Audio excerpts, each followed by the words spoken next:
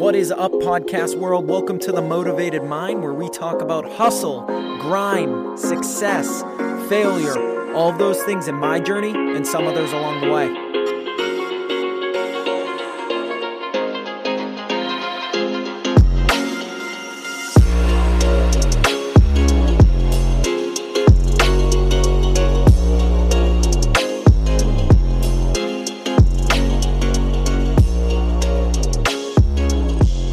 Everybody, welcome to episode 39. Thanks so much for listening each week. It means so much to me.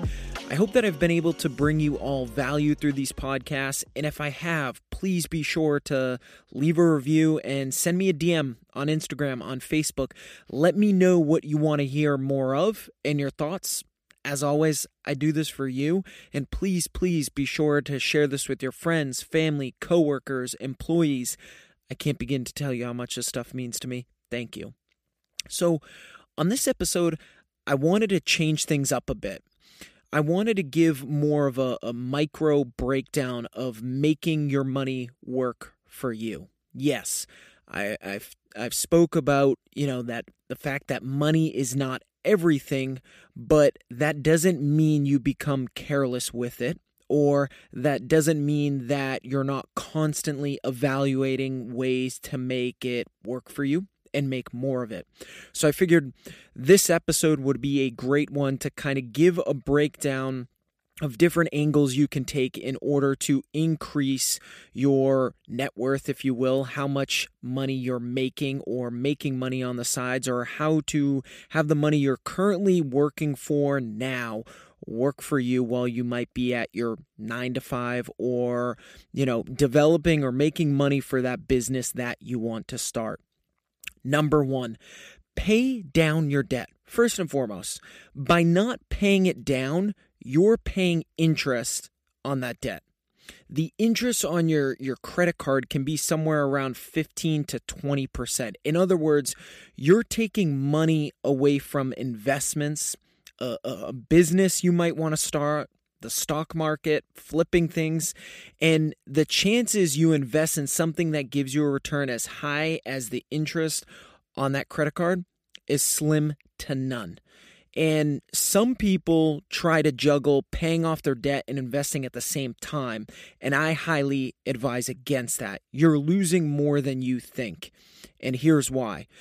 If you have a credit card and you're paying, let's say, $200 a month on it, and you have $5,000 on that credit card, and you're taking an additional $200 and you're throwing it into somewhere like the stock market, that means you're allowing that credit card to build more interest, and you're only paying down, maybe it's the minimum. So you're doing more harm than good. While it might look like, yeah, but I'm investing over here and that's going to make me some money for the long term, you would be correct. Except for the fact that every dollar or every day, that you're not paying down that credit card, or the whatever loan you might have outstanding or debt you might have outstanding, you're paying interest. So that means in the grand scheme of things, you're not paying off the principal, you're paying off the interest. So in the long term, compounded, you're paying more money and losing more money, not making more money by investing it. So the first thing you need to do is pay down your damn debt. It's that simple. Before you go out and you invest in anything, pay down your debt. Number two, start flipping shit. It's funny, I know some people that question flipping and how it's too much work, but in the same damn breath say they don't have enough money. This literally has to be one of the easiest ways to make some extra cash. And on previous episodes, I've dug a little deeper into this, but I've been flipping since 2008 on platforms like Craigslist and eBay, and more recently within the past year, Letgo. Start hunting online for what's hot, what's in, what are people looking for. Right now, 80s and 90s games are extremely hot, even action figures. Start hunting online for those things that are hot, currently trending right now. Look around your own damn house or apartment. I bet you have a ton of shit you don't use or need. I bet you have a ton of shit sitting in your basement or at your parents' house or somewhere that you don't use anymore. And I guarantee if you look at the price of that item, sure, it might not be what you got for it originally, or maybe it's something you inherited. Whatever the case might be, look at it, understand what's the value of said item, and list it online, because platforms like Craigslist and Letgo cost you $0. Yes, Letgo has a feature that can feature that product for like $1 or so, but you don't need to go that far. It's very simple. Look around your house, look around your apartment. What do you have? Do you need 20 pairs of shoes? I guarantee you don't. Do you need all that shit that's sitting in your basement or your attic? I guarantee you don't. Evaluate what you need and what you wanted and understand the value of said items and list them online. And guess what? The income you get from those, the return you get from those can go back towards paying down your debt.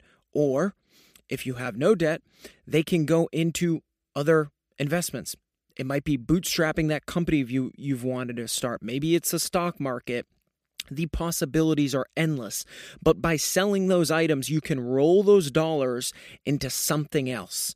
Number 3, save. This one seems so obvious, but it's not as common as you might think. If you can build your cash reserve, you can jump on things like real estate and the stock market when the economy takes a hit, which isn't a matter of if, it's just a matter of when. That means you can potentially grab shit for pennies on the dollar. Yes, this also means you need to stop spending money on stupid shit. Start really taking a closer look into what is a want and what is a need. Those are two very different things. Cut down your overhead. Sell things you do not need. Bankrate did a survey and they asked users what percentage of their annual income they saved. And these numbers are mind-blowing to me. 21% said none. 20% said 5% or less. And 28% said between 6 and 10%. And you know the biggest reason for why those users weren't saving money? 38% said it was due to their overhead being too high.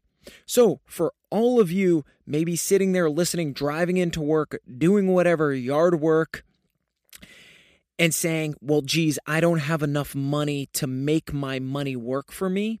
Maybe what you want to do is pull back the books and understand, why do you not have enough income?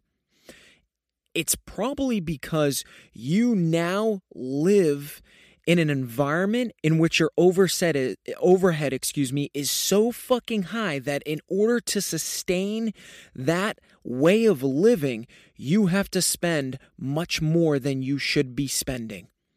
So maybe even before you do any of this, it's pulling back the books and understanding what your overhead is, evaluating that overhead and saying, geez, do I really need this shit? Do I really need this fancy ass apartment, this fancy car, these shoes? And cut everything you can, because that cash that you're going to be saving, that's going to mysteriously pop out of nowhere, guess where that cash can go? It can go into other investments and make more money, as opposed to stretching yourself so thin and being so stressed out all the time about your financial position. It's very simple. Number 4, work on your strengths. If you're good at something like, let's say, photography, start taking more pictures and selling your shit online. Better yet, if you want to do that full time in the long haul, start working for someone for next to nothing. Or even better, for free to get your foot in the door. Write a list. What I'm good at and things I suck at. Start doing more of the shit you're good at and see where it goes. You don't know until you try. I've said this so many times, and I'll continue to drop this in episodes, but you are going to blink and you're going to be 70 years old and say, shit, why did I not do that thing I was good at? Shit, why did I not play off my strengths? Everybody has their weaknesses. Everybody has their strengths. But what you need to do is evaluate what you're good at and do more of that, because it comes easy to you. It comes natural to you. And guess what? If you're good at it, chances are you also enjoy it. So not only will you be able to do something that you enjoy, but you're going to do something that you're really fucking good at. And you're going to get better at it. And you're going to get ahead by doing that.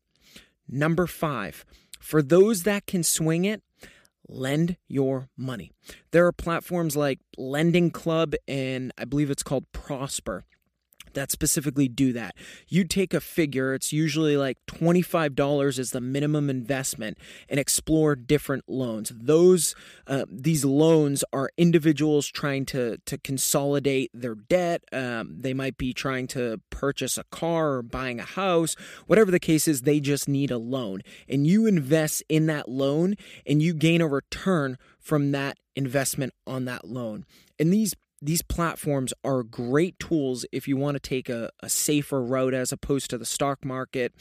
And the users, so the borrowers on these sites, usually have a credit score around 700. There are hundreds of different ways in the 21st century to make your money work for you. But again, the first thing everyone needs to be doing is paying down that fucking debt. If you can get that done, if you can get that out of the way, then you can look at these other options. It's really interesting, but we have this thing called Google. If you type in Google, you can find about 1 billion different ways to have your money work for you. And these are just 5 different ways that I've kind of hopefully started some snowball thinking here for everybody to take a harder look as to what they're spending money on. Do they really need it? Evaluating what you're spending month to month. I've always looked at your personal life should always be looked at as a business. You need to understand your cash flow. You need to understand your overhead. A business cannot operate if it's constantly losing money. Yes, there might be those startups that are trying to gain market share, so they're willing to spend a lot of money in order to get bigger, or they're growing, so yes, they're going to spend money before they're profitable. But you've been on this goddamn planet for how long, and you're still stretching yourself thin and wondering why you're stretching yourself thin. There are a million different ways to make that money work for you. It's all about taking a step back, pausing for a moment, and saying, where is the money going, and reallocating that money from stupid purchases, things you don't need, to impress people that you don't really care for, or people that you do care for and you shouldn't care what their opinion is, and really start to put that money into places where you're going to make more money off of it. There are 1 billion different ways in which you can make your money work for you. Pause for a moment, pull back the books, and understand where and what are you spending your money on. Do you really need it? And is it going to make you more money or drive you closer to happiness? These are all the questions you should be asking yourself in moving forward. Thanks so much for listening. It means the absolute world to me. If you haven't subscribed to this podcast, please do so. That way you don't miss any new episodes. And for a closer look into my journey and more motivational content, please be sure to like my page on Facebook at The Motivated Mind Podcast. Follow me on Instagram at TheMotivated_Mind. I've got a lot more to share. I love you all, and thanks so much for listening.